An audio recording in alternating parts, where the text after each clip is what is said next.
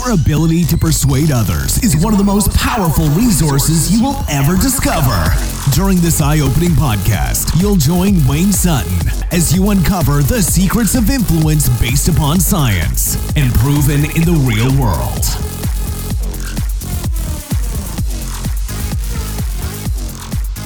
The way that you frame your conversation, your meeting, everything is so important. And today on Neuropersuasion, we're going to jump into an experiment I'm sure you've heard before, okay? You hear the real experiment, then you hear the generalized experiment, then you hear the distorted. People talk about it, they change it. So, hey, listen, I'm going to bring it to the best of my knowledge, okay? But it's going to prove a point. And I'm also going to give you an imaginary scenario that's going to prove the same point, okay? So let's jump into the power of a pre-frame, or the power of someone knowing who you are and expecting something instead of just seeing it. Let's jump in. So we're going to talk about the famous or infamous Joshua Bell subway violinist. Now, in 2007, violinist Joshua Bell, and Joshua Bell is a well-known child prodigy when it comes to the music and to playing the violin, and we're going to get into all of that in just a moment. And he's even been on Sesame Street, right? So he's a musical director of the Academy of St. Martin in the Fields, a soloist and former child prodigy. And again, people that know him, that follow him, they pay massive amounts of money to see him play.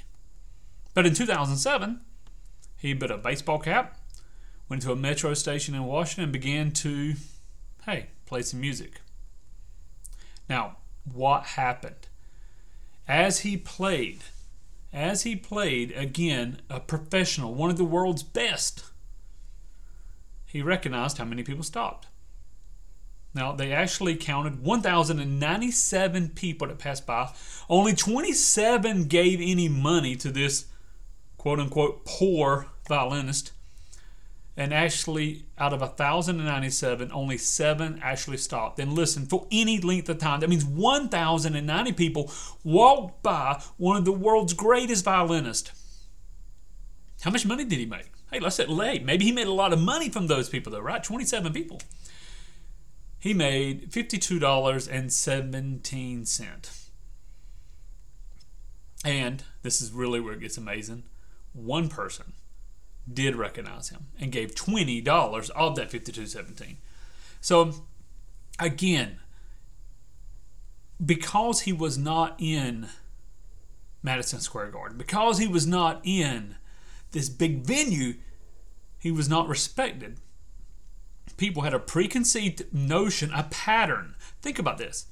You see, when I was in Nashville a few weeks ago, you saw people playing on the side of the street. They were playing, and one would say, hey, playing for food, playing for money, playing for marijuana. I mean, this guy's honest, right? And so, but they're playing their music, and you have this pattern of, this person is not successful.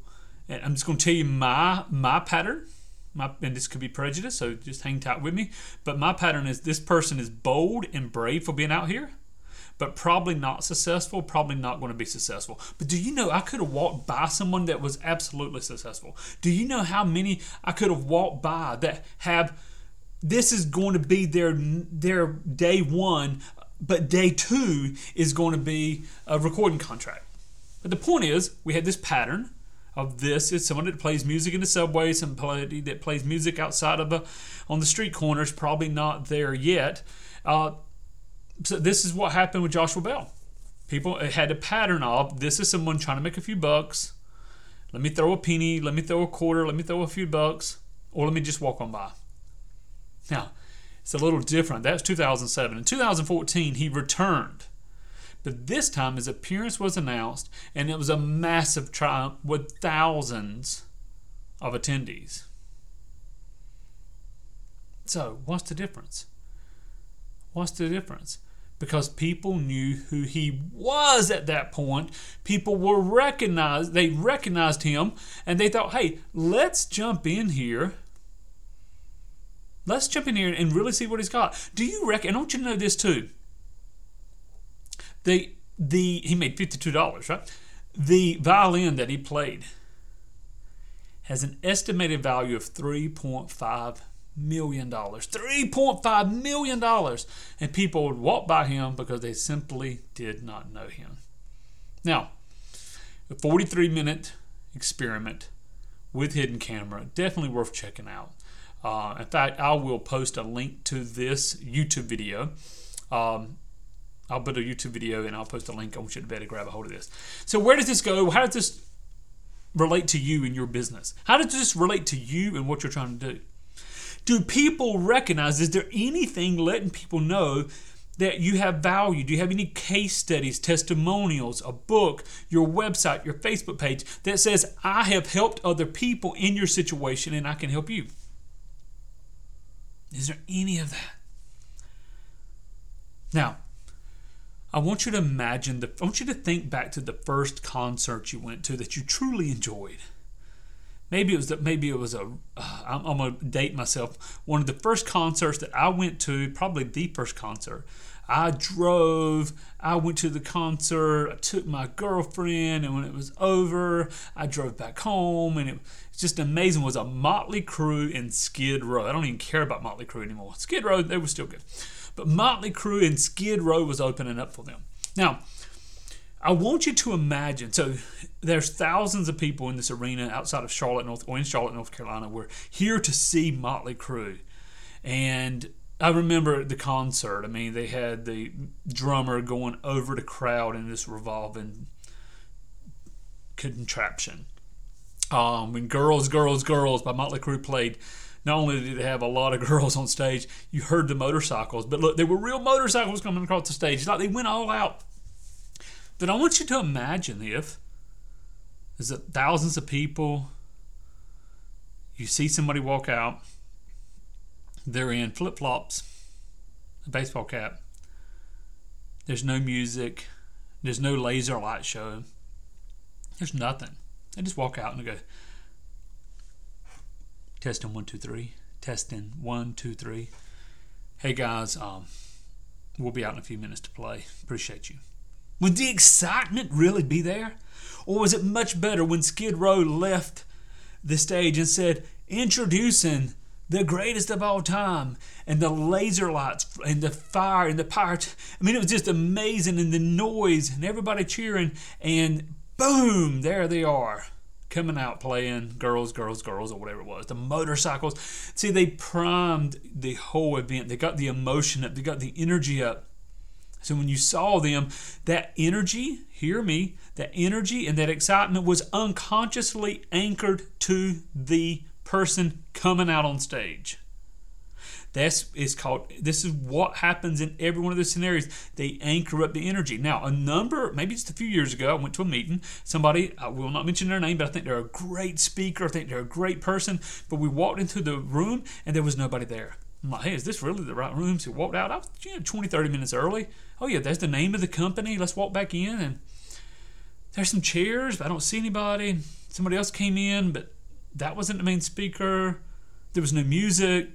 There was nothing. And then suddenly we saw the main speaker come in. Hey, guys, how are you doing? We'll be starting in just a minute. And it was great because I knew the knowledge that this person brought, but there was not the excitement, the energy. In fact, if I have to say, the confusion, the boredom, the quietness elicited a different emotion that now was attached to this speaker. It would have been much better to have some, lively music playing, somebody standing at the door welcoming, hey, you made a great decision to come in. And set some anchors for those who understand anchoring, and set some positive emotions, and then introduce the speaker with the energies at the top so you come in excited to receive. How can you use this in your business? How can you set yourself apart? So when people are meeting you for a sales presentation, when people are meeting you for a coaching experience, whatever it is that you're bringing to the marketplace, that there's excitement, there's energy, and they're ready to work with you.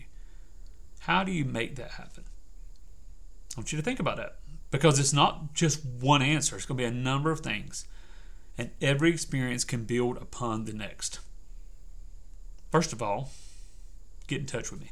Jump over to yourpersuasioncoach.com at the top. It'll have a little button that says work with me. Let's hop on a phone call. That's it. We'll hop on a phone or a Zoom call. Let's just connect.